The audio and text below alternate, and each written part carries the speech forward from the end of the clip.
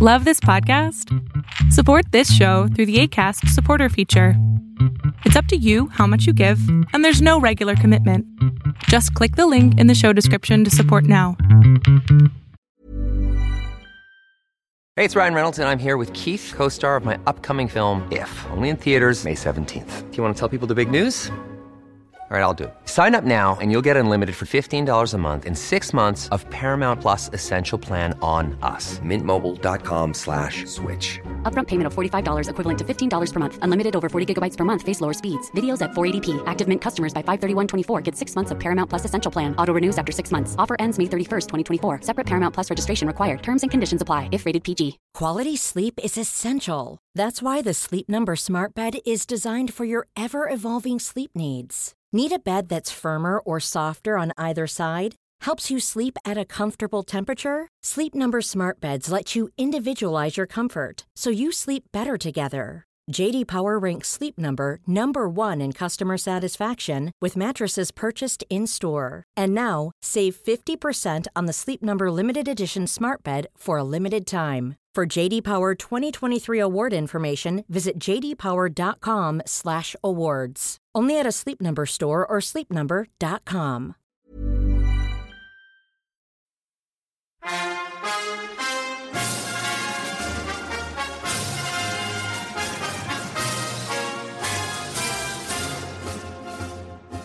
Greetings, comrades. First off, news update on the day of this recording. Putin has been missing for 11 days already. He didn't show up in the Gazprom 25th anniversary party, even though he is directly tied to it, as they are a state company and he and his pals directly control it. Instead, they showed a video recording of his speech, which the authorities stated was recorded just a day ago, but really it was a literal remix of Putin's older speeches, as you could see his tie changing colors multiple times and some small similar changes in the video. Like I said in my previous episode, this might get interesting. That's over for the news update, and now, on the episode. We have fun incoming here. As we spoke on the last Stalin show, Stalin married Nadezhda Aluliyeva, who was 17 at the time, and he was 39, in 1919, and then participated in the Soviet-Polish War, where he again tried to sabotage Trotsky's ideas. Before moving on with the timeline, I would like here to speak a bit more about Stalin's personal life, to get that personal touch, so that we could understand his personality better. Now, obviously, passion never really played a huge role in Stalin's life, especially after the death of Soso, his first wife, which was extremely tragic, and after which he said that he had lost everything there. Even though that he was like 20 years older than Aluliyeva, you can suppose that he married her for companionship, and maybe out of respect of her practical qualities. Certainly, and that can be said with real conviction, he did not marry her for her intellect, because Stalin hated intellectual women, referring to them disparagingly as, quote, herrings with ideas.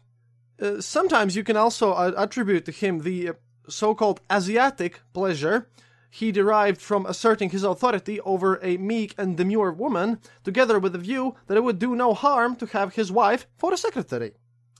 There was another less tangible motive. See, in his underground years, we obviously heard of him returning to the Aluliyev household with its happy marriage and its 2 lovely young daughters like all the time, basically.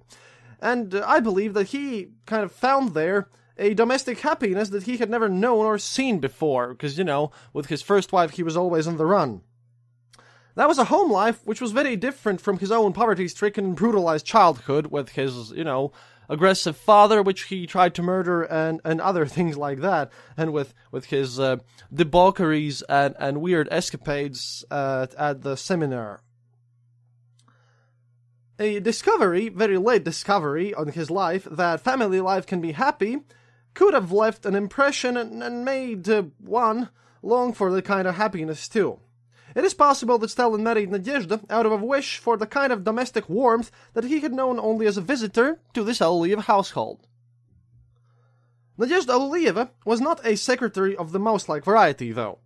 She belonged to a pre-revolutionary generation of women who were uncompromising in their idealism, severe in their manner, and wore their hair in braids.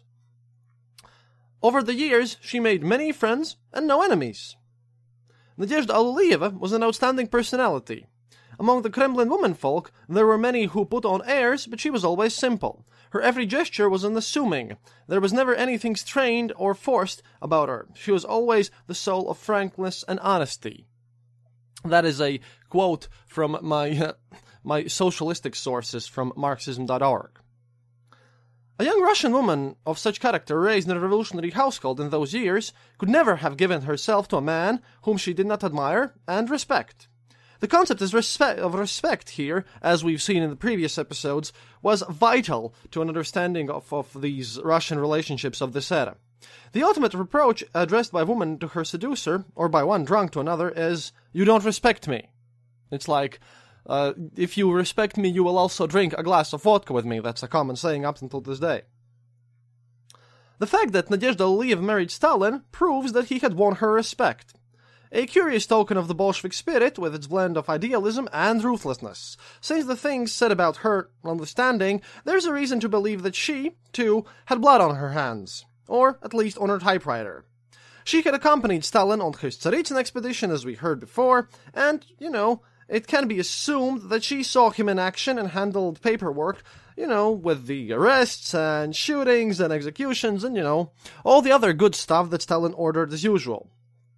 Whatever her later opinions of Stalin, this glimpse of him in action had, done almost nothing to diminish her respect of him. So, with Aluyeva, Stalin created a family life, of a sort. Nadezhda gave him 2 children. Vasily, which will be born in 1921, which we'll talk about later on, and Svetlana in 1926. The couple lived quite comfortably, especially in taking into account all this era and everything like that. They had a town apartment in the Kremlin and a fine home in the country, Zubalovo, which Stalin completely rebuilt, transforming it from a country house into an airy mansion. And there he displayed his passion for architecture, which would never leave him, as Stalin's crazy ideas about how to rebuild Moscow and how to build up stuff in other Soviet cities will be a major topic in our future episodes. A little later, Stalin obtained the use of a summer estate also called Zubalovo, on the Black Sea. The name is kind of a joke here. It's a Stalin's weird, twisted sense of humor. See, both of these residences had belonged to one Zubalov, who used to be an oil magnate during the Tsarist era, and he had owned refineries in Batumi and Baku that had both been targets for strikes organized by Stalin before. And during these days, it was very fashionable to cancel names associated with the Tsarist era, the old monarchical days, but Stalin, in his own nicely murderous way of thinking, preferred to keep his Zubalovos unaltered as an ironic reminder that he was their master now. Stalin ran the Moscow Zubalovo as a thriving country estate with livestock, beehives, gardens, orchards, and beautifully tended birch woods. This quote comes from Montefiore book here. He, apparently, had loved to spend time in his gardens, working or pottering about with some garden shears doing a little pruning, a form of gardening which brought him great contentment. And again, here I'm going to be quoting from Alex de Jong's book further on. Judged by pre-revolutionary standards, the couple lived a life of comfortable upper-middle-class family.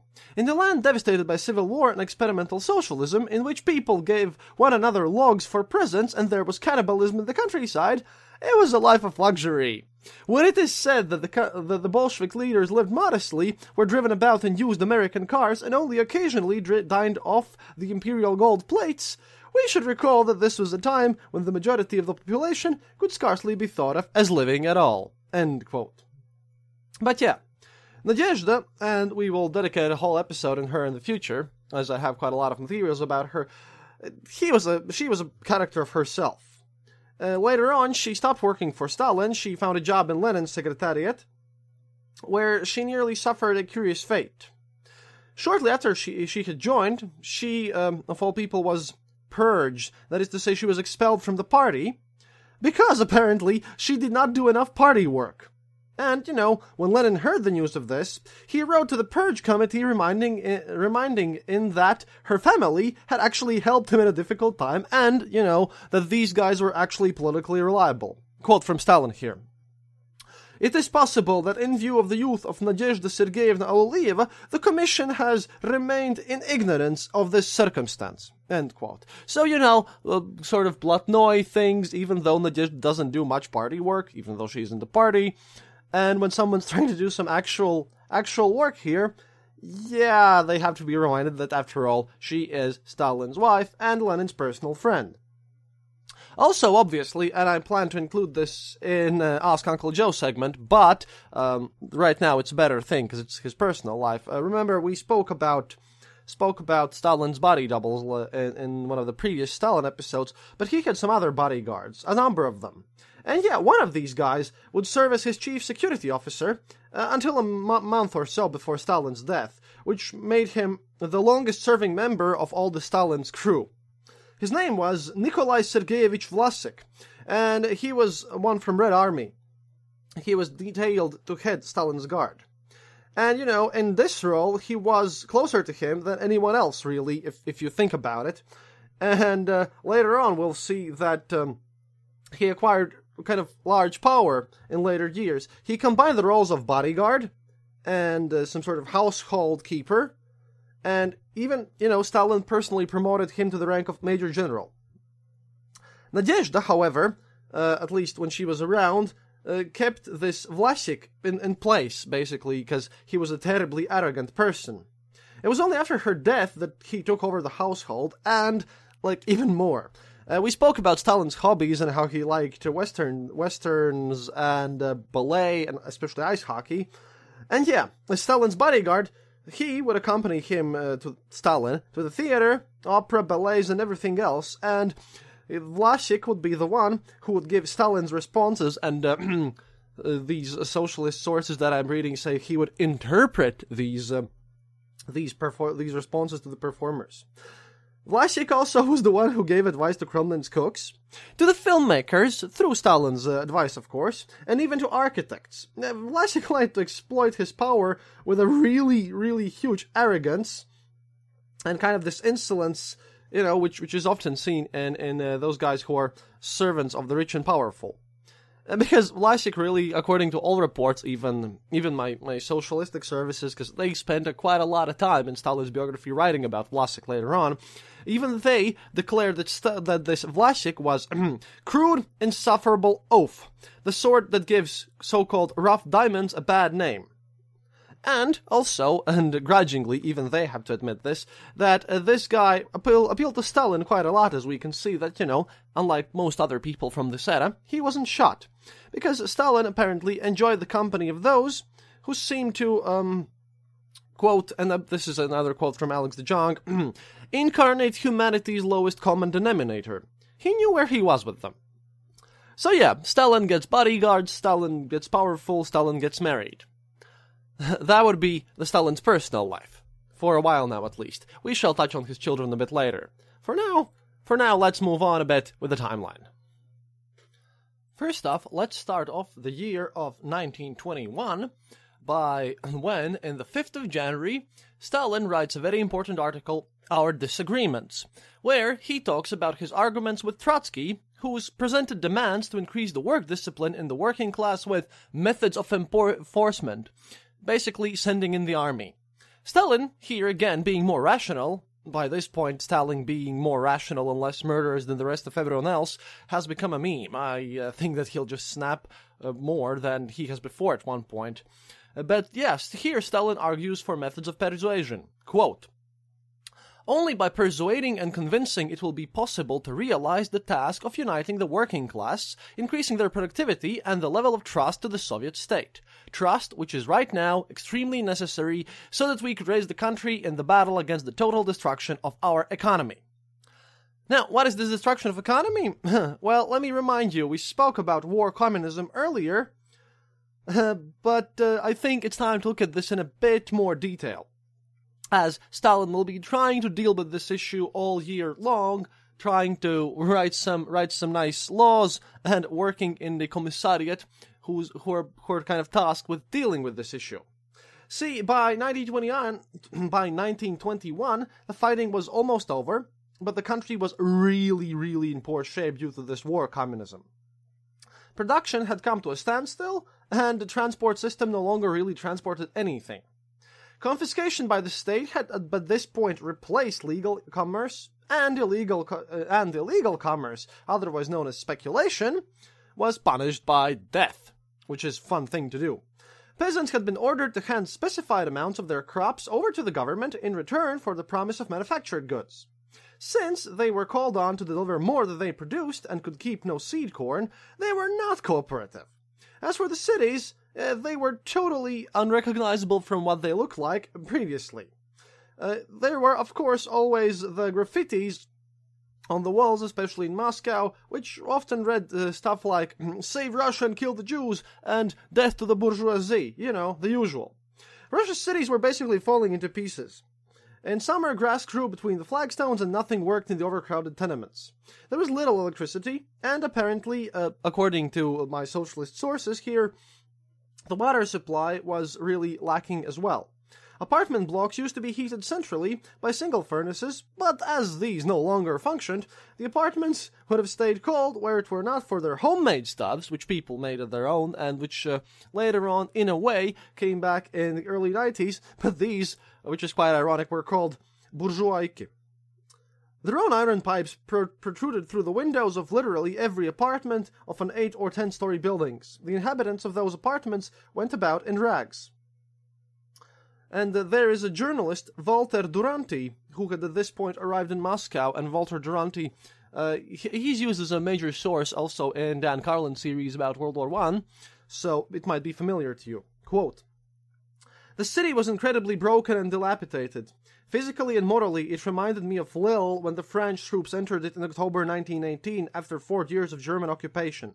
The street was full of holes where the water mains had burst, and there had been digging in an attempt to clear choked drains. There was also a breakdown in running water and sanitation. Those who lived in old wooden houses did all right, but the inhabitants of buildings once fitted with modern plumbing had a terrible time." End quote. St. Petersburg wasn't much better. The winter of 1921 was exceptionally hard. Quote, "The cold is extreme and there is intense suffering in the city. Snowstorms have cut us off from the provinces. The supply of provisions has almost ceased. Only half a pound of bread is being issued now. Most of the houses are unheated. At dusk, old women prowl along the big wood pile near the Hotel Astoria, but the sentry is vigilant." End quote. In the countryside, people were often just starving. There was completely nothing to eat. Agriculture had come to a standstill, which resulted in famine. In 1921 and 1922, the Volga area basically suffered such a hunger that there were frequent and well-documented incidents of cannibalism. One Volga peasant, when asked what human flesh tasted like, answered calmly that it was, quote, "quite good and does not need much salt." Further east in Bashkiria, authorities report more than 2,000 cases of cannibalism. Quote, "We hear that women cut the arms and legs off a human corpse and eat them. Children who die are not taken to the cemetery, but kept for food." End quote. The Volga famine would have been more serious still had it not been actually for and surprisingly enough, American Relief Administration, which did a great job and saved about 2 to 3 million lives in these years. The Soviet of People's Commissars wrote, quote, "The people of the Soviet Union will never forget the generous help of the American people," and arrested all Soviet citizens who had worked for the organization as potential spies just a bit later. It's a nice touch, especially if you recall the past episode now. And I will speak about a book later on too. It's called The Forsaken, which is about the Americans who will come and work for the Soviet Union in the late 20s, apparently, and about their fate. This book was sent to us by Dave. Hi, Dave. He's our #1 fan. So we'll be using that, and of course, it'll also go inside these series. Anyhow, the victims of the famine were kind of lucky that the government admitted this ARA at all. A domestic committee for aid to the starving, formed by non-Bolsheviks, they were all just completely arrested. Its president, the populist writer Korolenko, who was dying at the time, described the Bolsheviks' action as, quote, politicking of the worst kind, end quote, and voiced the suspicion that history will show one day that the Bolshevik revolution dealt as severely with genuine revolutionaries and socialists as the Tsarist regime.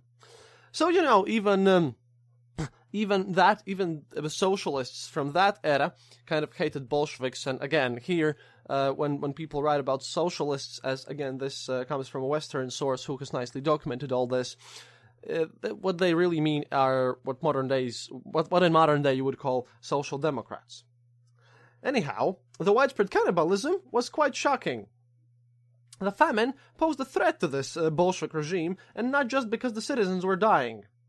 The behavior of the survivors made for the breakdown of good government.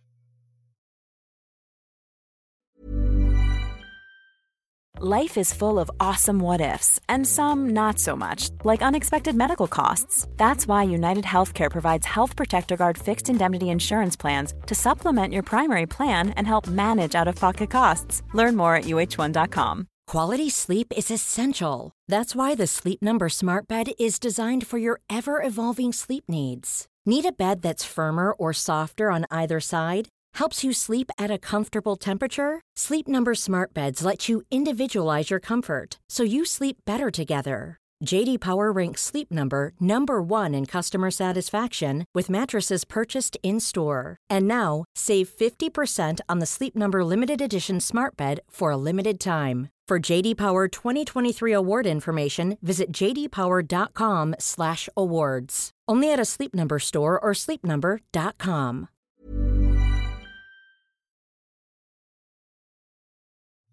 And here I want to give you a quote by Autobiography of Stalin by Nicholas Basseches. Quote, "No one who was ever in that famine area, no one who saw those starving and brutalized people will ever forget the spectacle. Cannibalism was common. The despairing people crept about, emaciated like brown mummies. And in the course of their own destruction, they dragged thousands of people to death with them. For in the great famine areas, the starving people went in crowds in search of regions in which food was still to be had, and when these hordes fell upon an unprepared village, they were apt to massacre every living person. The inhabitants of the regions not yet starving therefore organized guards and drove away the starving people with rifle and machine gun fire as they appeared. When the Intentional Relief Organization started work, their missions had to be given military protection. The distributors of relief were placed in the middle of a square of troops who saved them from being overwhelmed by the starving recipients. The famine-stricken victims came as far as Moscow. They encamped in the gigantic square in which are most of Moscow's railway stations, the living lying among the dead." End quote. It is clear that the Bolsheviks had no inkling of the likely outcome of their policies. They were mostly an urban party, as we have seen, as supported by workers, and then speaking about the unity with the Mensheviks, who, in turn, had been supported by the peasants outside in the countryside. And their ignorance of peasant conditions basically were matched only by the optimism of their expectations of what would happen. Just a year before, Russia underwent the worst famine in recent history. Bukharin told the English writer Arthur Ransom that he was looking onward to a revolution in Europe, remarking, quote, "Once civil war ends in Europe, Europe can feed herself. With English and German engineering assistance, we shall soon turn Russia into an effective grain supply for all the working men's republics of the continent." End quote. Well, obviously, not all the peasants were content to fight for scraps of food or passively accept their role as, nice new guinea pig in a great experiment. There was widespread, albeit extremely disorganized, resistance, notably in the Tambov district, where resistance developed into something close to war. The Red Army here used tanks and even aircraft to suppress the rising and also employed a new technique to subdue the insurgents, and this is where the fun begins. The Red Army set up barbed wire perimeters around open spaces in the countryside, and within these spaces, known as camps, they located the families of any peasant suspected of participating in the armed rebellion. If the man did not give himself up within 3 weeks, the family went to Siberia. The young military commander Tukhachevsky was so proud of this new technique that he wrote it up in the journal War and Revolution. Oh boy, must have been just amazing new discoveries, right? Anyhow, most of these rebellions, they were really kind of spontaneous, and they didn't have much of a purpose except to get more food. But this same period also saw protests of a very different kind, really. One of the more tiresome aspects of these Soviet histories is the way that, and this also comes into my research, that they always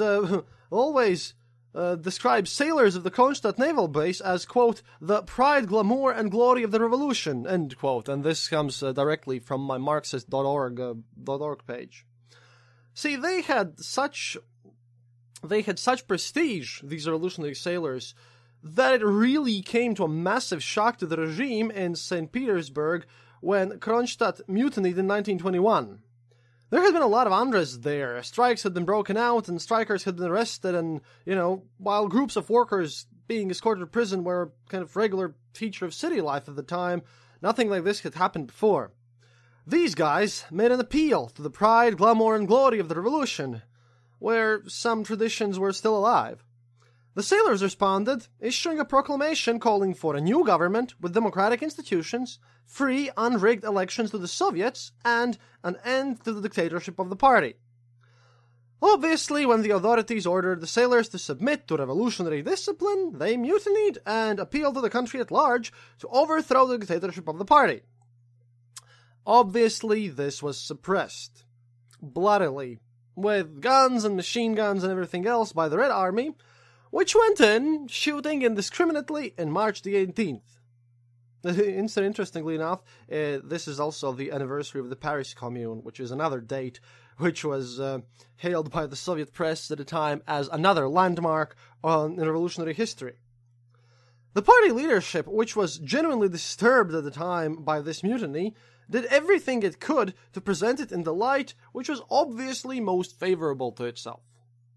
Trotsky, for one, suggested that the sailors had been misled by a white general, and that the mutiny was inspired by counter-revolutionaries and foreign agents, probably of the same American Relief Agency, and this is where another wave of mass arrests of every Soviet citizen ever who works for them started to happen.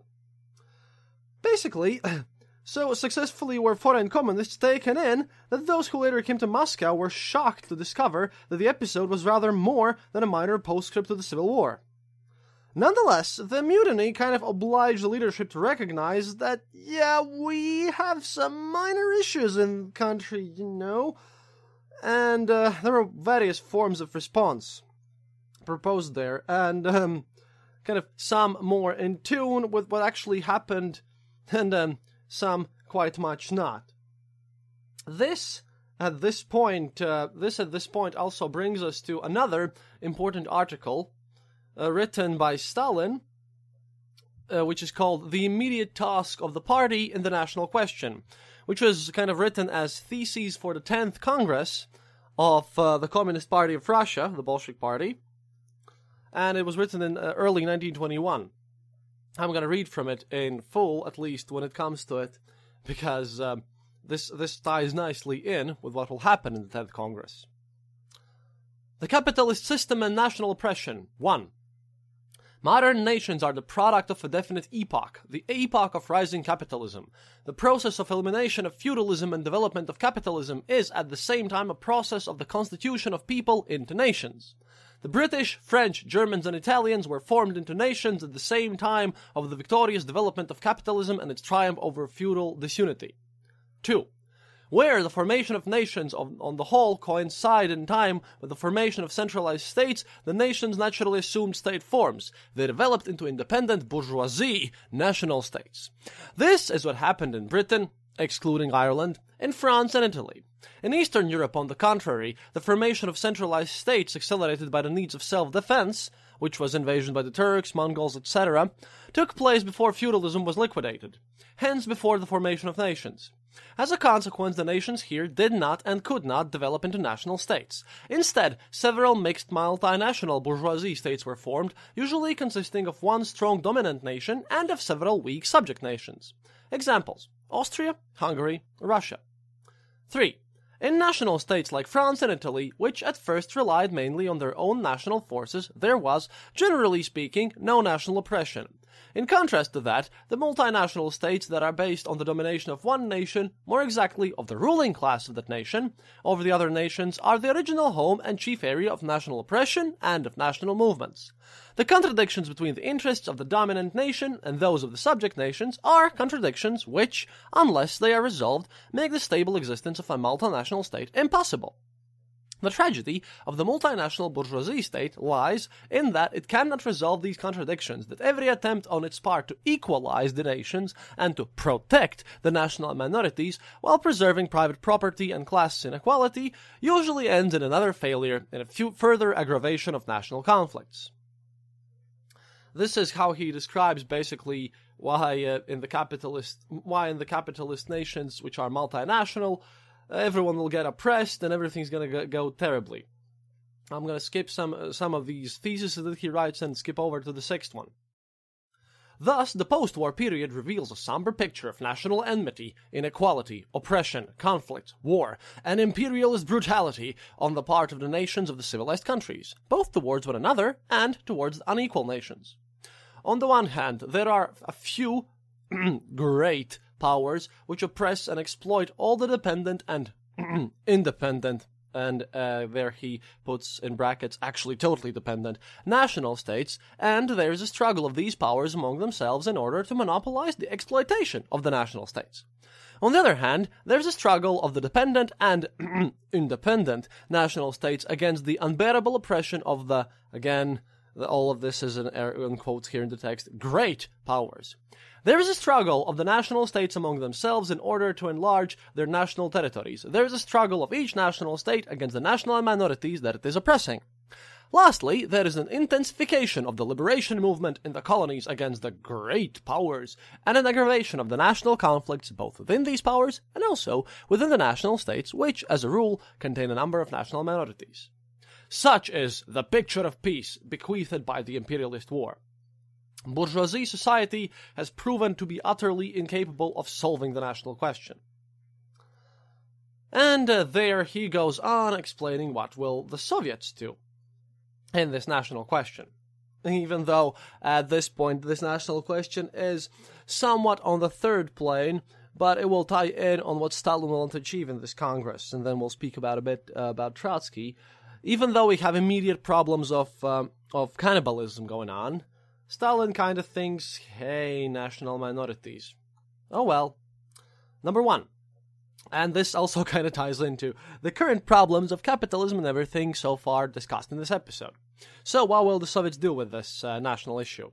Number one.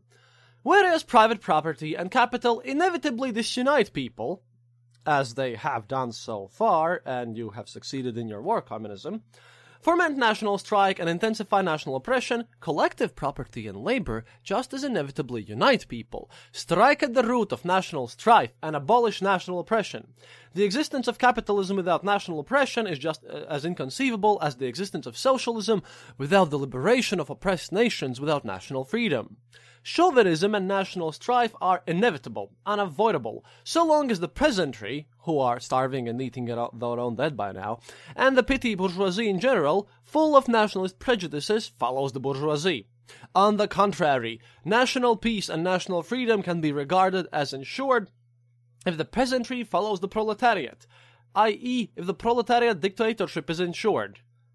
Hence, the victory of the Soviets and the establishment of the proletarian dictatorship are a fundamental condition for abolishing national oppression, establishing national equality, and guaranteeing the rights of national minorities. I don't even have to make jokes here, guys. Number two. The experience of the Soviet Revolution has fully confirmed this thesis. The establishment of the Soviet system in Russia and the proclamation of the right of nations to secede changed completely the relations between the laboring masses of the different nationalities in Russia, struck at the root of the old national enmity, removed the ground for national oppression, and won for the Russian workers the confidence of their brothers of other nationalities, not only in Russia but also in Europe and Asia, and heightened this confidence into enthusiasm, into readiness to fight for the common cause.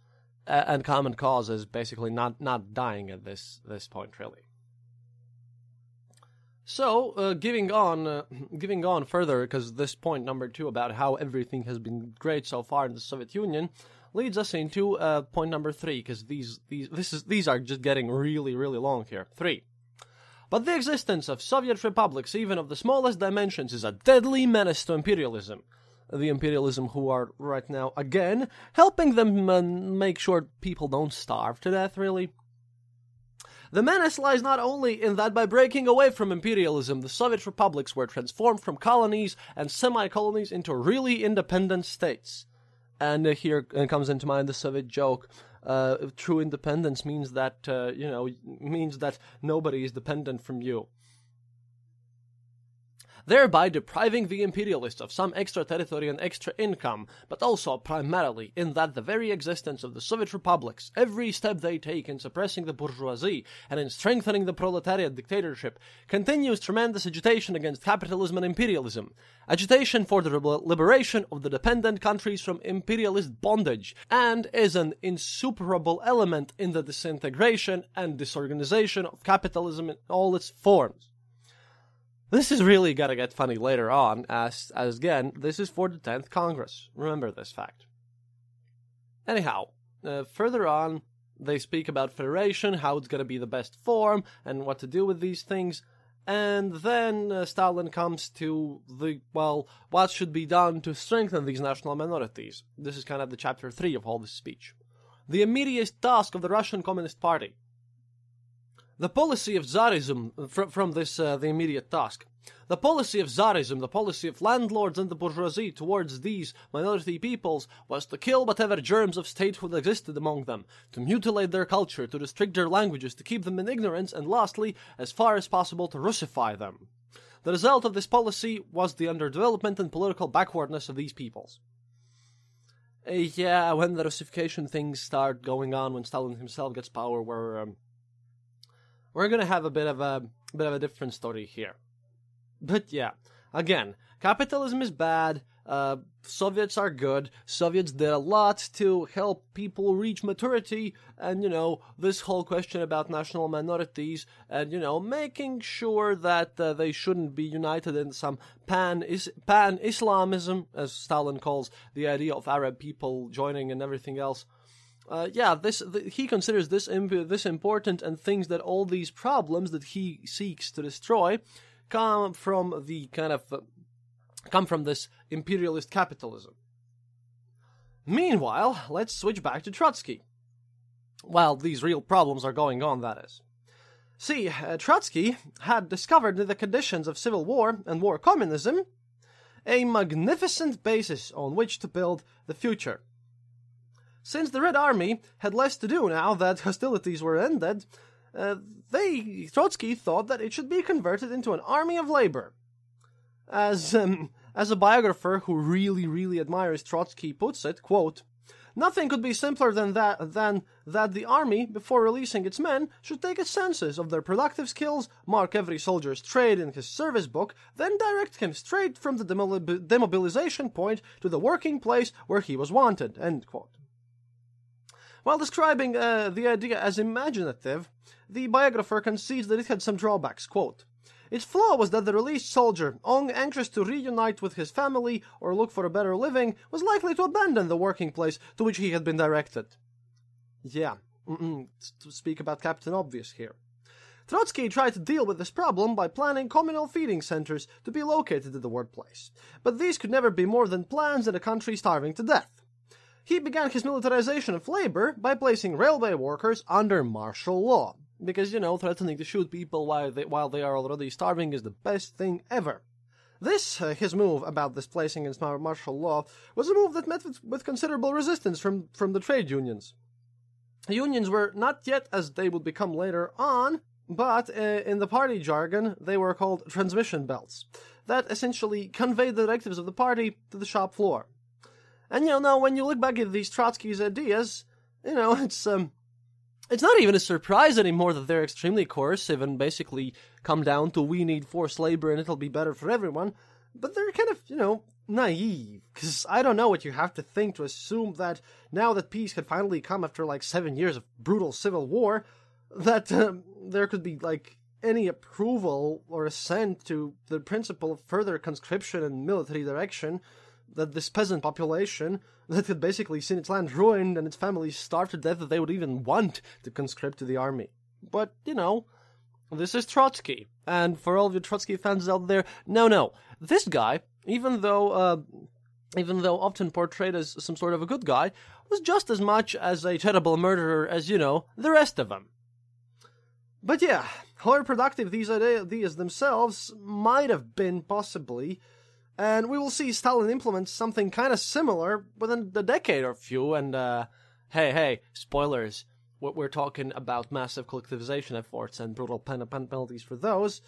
At this point, party kind of lacked any ideas, and muscle to basically impose these Trotskyist crazy ideas and weird Stalin national minority ideas, which he will drop when he will become extensively pro-Russian and will start destroying other national minorities, which is another nice aspect of Stalin, because I was surprised to read his theses from this era, and so it's kind of weird that he really defends them here, while again, the country is starving.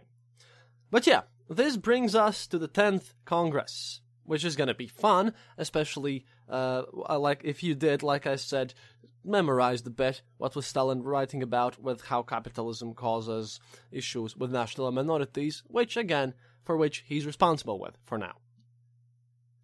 You see, in this 10th Party Congress, Lenin, who at that point had privately in letters conceded the failure of communism as such and, need to revert to an exchange economy as he thought it was not possible to change people's mentality and age-long habits overnight. Lenin, this guy, whom we made a whole series about, announced at this 10th Party Congress the change of direction, which is known as, you might recall this from previous episodes, new economic policy. Yep, we're back to Nepmans. We made a whole episode just dedicated to new economic policy, but just to explain, at its heart here was a concession to the peasants, because they literally were dying on the streets. In place of barter and forced grain deliveries, the peasants would now meet their obligations by paying a tax in kind, and they were permitted now to sell the rest of their crops. In order to kind of create the other end of market economy, Lenin also authorized private trade, or speculation, for which Stalin later shoot people dead, and, private industry, in the shape of kind of manufacturing enterprises, employing up to 40 persons. Yeah, we made a whole episode about it, and this NEP, well, obviously, it smelled of complete ideological heresy. But, they tried to justify it there. And, I will not go into many details, but just think about what Stalin had wrote, even including in his question of national issues here. Lenin himself wrote a series of articles that kind of set about the crazy task of determining the nature of the revolution of 1917, and according to categories such as bourgeoisie, democratic, and socialist. And, this was kind of a weird point here, where you could see that there was an attempt to make the events defined according to the pre-existing categories, and this was coupled with the awesome knowledge that it was possible to make mistaken classifications. History, again, Lenin was required to proceed according to plan. So this is kind of crazy. And yeah, go listen to my Lenin series NEP episode. But for Stalin, obviously, he has just yelled at capitalists in detail. He's been angry, he's been dealing with this national question, and he was, at first, at least privately, completely and directly opposed to NEP. But, Stalin is one who changes his mind often. At least, he knows how to play the long game. He knows how to wait. So, in December 18, 1921... Joseph writes an essay called The Prospects, which will be today's Ask Uncle Joe section here, which I will read in full, completely in full, because at this point, the 10th Congress has passed, and Stalin now has to kind of attempt to justify this NEP philosophy too. He has to deal with these Trotskyist ultra-revolutionary ideas, and at this point, he's already starting to build up his team and his kind of cater department, his human resources. He has become a secretary of sorts, and from him, the general secretary position will arrive later on. That's for the next episode. This is more of a general events thing, but where we try to get into the mind of Stalin on his answers to these minor questions. But yeah, this is how Stalin tries to explain the new economic policy, and some other things, including his interesting views on the national question. So, here you go. The prospects. The international situation is paramount to importance in the life of Russia. It is so not only because Russia, like every other country in Europe, is linked by innumerable threats with the neighboring capitalist countries, but also and primarily because being a Soviet country and therefore a menace to the bourgeoisie world, she finds herself, as a result of the course of events, surrounded by a hostile camp of bourgeoisie states. It is obvious that the state of affairs in that camp, the relation of the contending forces within that camp, cannot be of paramount importance for Russia. The chief factor that characterizes the international situation is that the period of open war has been replaced by a period of so-called peaceful struggle, that there has arisen some degree of mutual recognition of the contending forces and armistice between them, between the Entente as the head of the bourgeoisie counter-revolution on one hand, and Russia as the advanced detachment of the proletarian revolution on the other. The struggle has shown that we, the workers, are not yet strong enough to put an end to imperialism forthwith. But the struggle has also shown that they, the bourgeoisie, are no longer strong enough to strangle Soviet Russia. As a consequence of this, the fright or horror with which the proletarian revolution aroused in the world bourgeoisie when, for example, the Red Army was advancing on Warsaw, has disappeared, evaporated.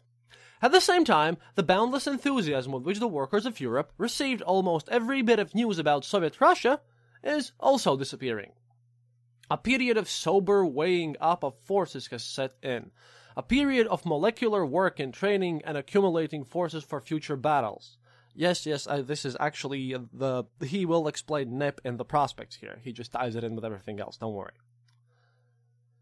That does not mean that the certain degree of equilibrium of forces that was established already at the beginning of 1921 has remained unchanged. Not at all. Recovering from the blows of revolution, sustained as a consequence of the imperialist war and pulling itself together, the world bourgeoisie passed from defense to an attack on its own workers, and, making skillful use of the industrial crisis, hurled the workers back into worse conditions of existence. Brackets here, reduction of wages, lower working day, mass unemployment, and the brackets. Yeah, this is just in the same this is just after the Congress of NEP. The results of that offensive were exceptionally severe for Germany, where, besides everything else, the precipitous fall in the rate of exchange of the mark still further worsened the conditions of the workers. That gave rise to a powerful movement within the working class, particularly in Germany, for the creation of a united workers' front and for the establishment of workers' government. A movement that called for agreement and joint struggle against the common enemy on the part of all the more or less revolutionary groups among the working class, from the moderates to the so-called extremists.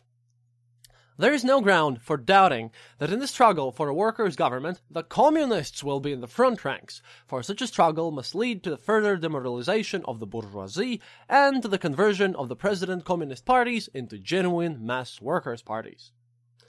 But the matter is by no means confined to the offensive of the bourgeoisie against its own workers. The bourgeoisie is aware that it cannot crush its own workers unless it curbs Russia. Hence, the ever-increasing activity of the bourgeoisie in preparing a new offensive against Russia, a more complex and thorough offensive than all the previous ones. Of course, trade and other treaties are being and will be concluded with Russia, and this is of immense importance for Russia.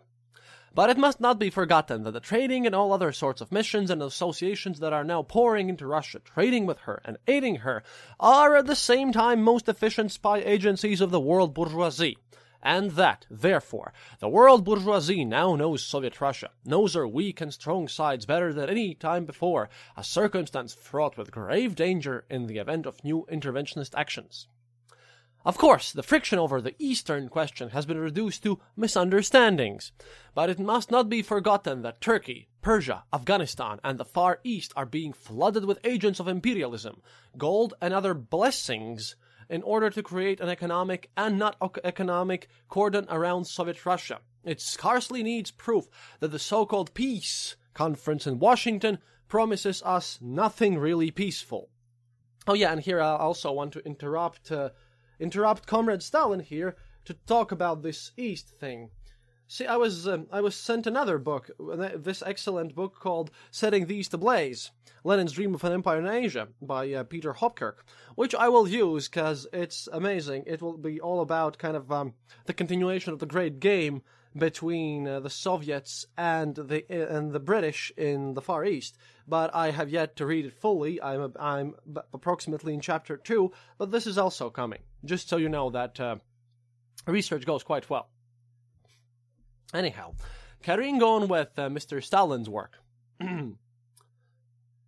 Of course, we are on very best terms with Poland, with Romania, and with Finland, but it must not be forgotten that these countries, especially Poland and Romania, are vigorously arming with the assistance of the Entente, are preparing for war, and against whom if not against Russia?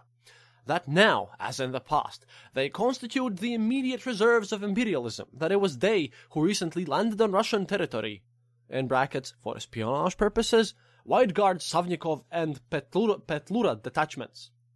All these facts and much more of a similar kind are evidently separate links in the whole activity of preparing a new attack on Russia.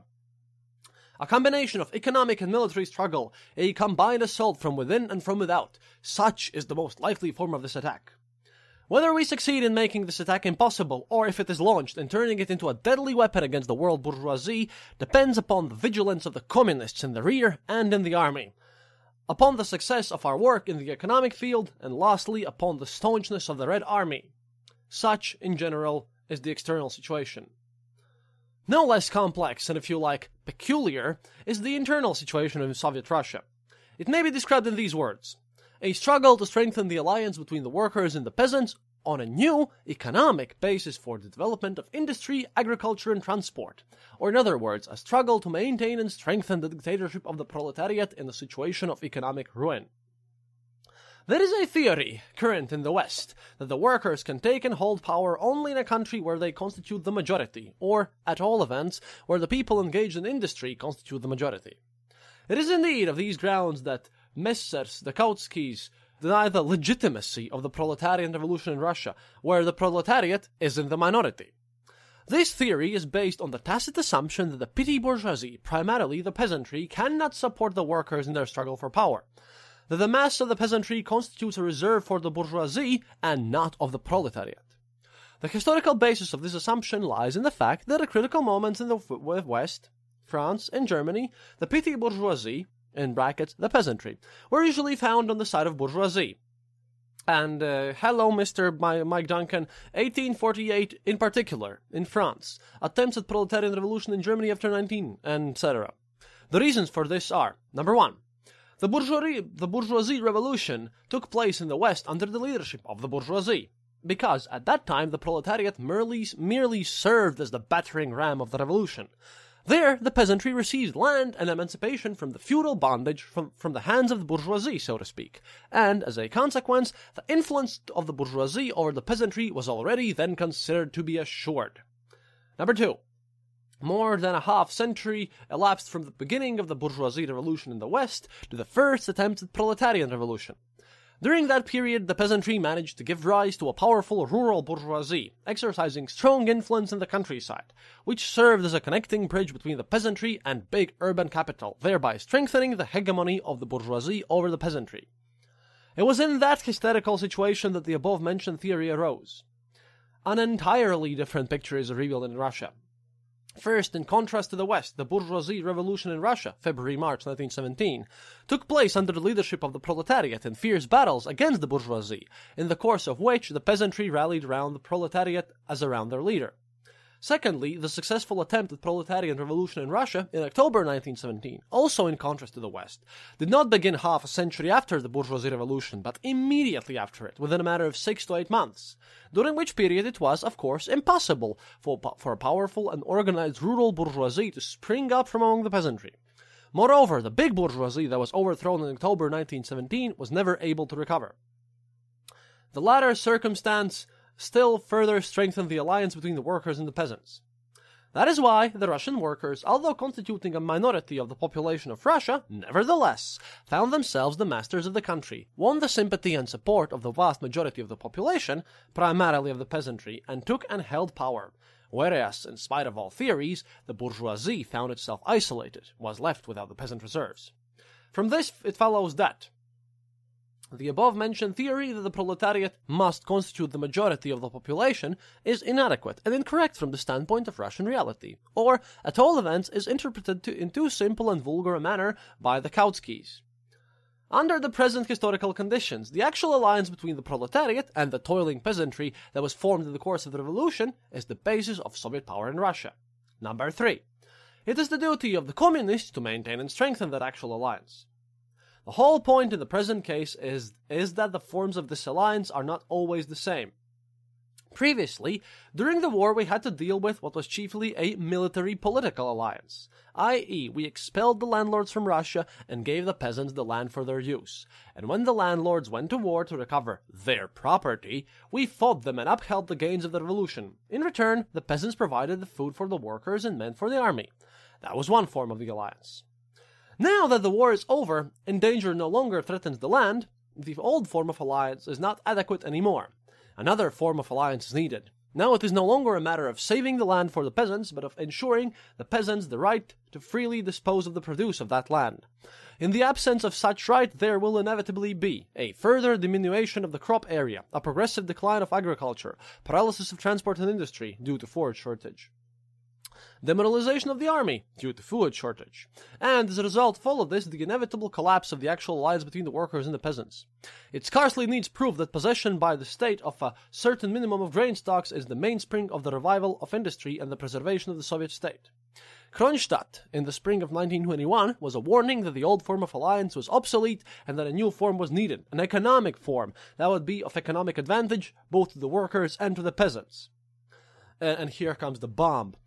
That is the key to an understanding of the new economic policy. Okay, just a random question here. How much had actually Stalin spoke about how capitalism is bad here?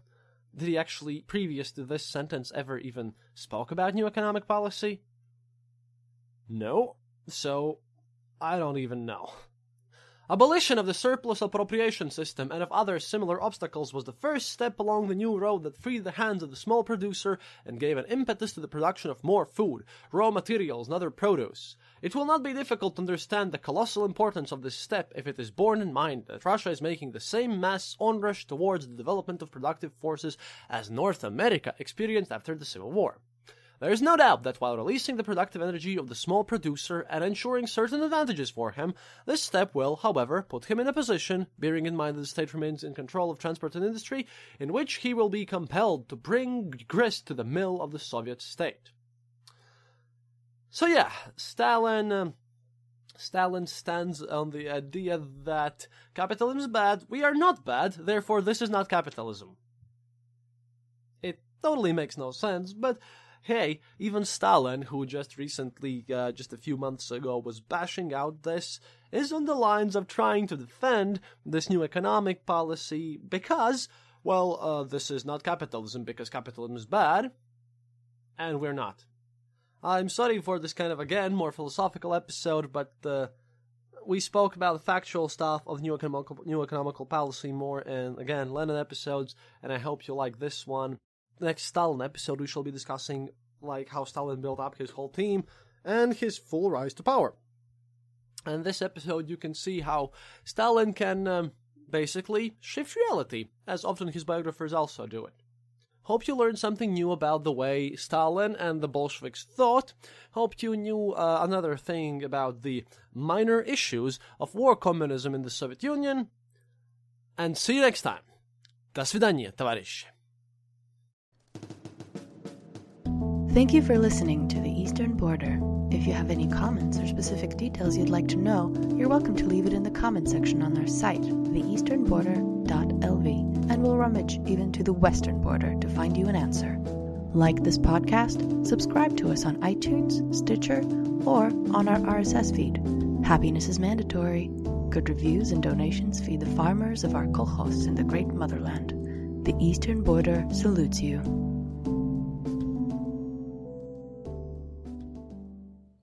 This podcast is part of the Dark Myths Collective. Visit darkmyths.org for more shows like this one. The darkness awaits. Imagine the softest sheets you've ever felt. Now imagine them getting even softer over time. That's what you'll feel with Boll & Branch's organic cotton sheets. In a recent customer survey, 96% replied that Boll & Branch sheets get softer with every wash. Start getting your best night's sleep in these sheets that get softer and softer for years to come. Try their sheets with a 30-night guarantee. Plus, get 15% off your first order at bollandbranch.com. Code BUTTERY. Exclusions apply. See site for details. Traffic jams, tailgating, pile-ups. Ugh, the joys of driving. How could it get worse? The federal government wants to have a say in what you drive. That's right. The Biden administration's EPA is pushing mandates that would ban 2 out of every 3 vehicles on the road today. Don't let Washington become your backseat driver. Protect the freedom of driving your way. Visit EnergyCitizens.org. Paid for by the American Petroleum Institute.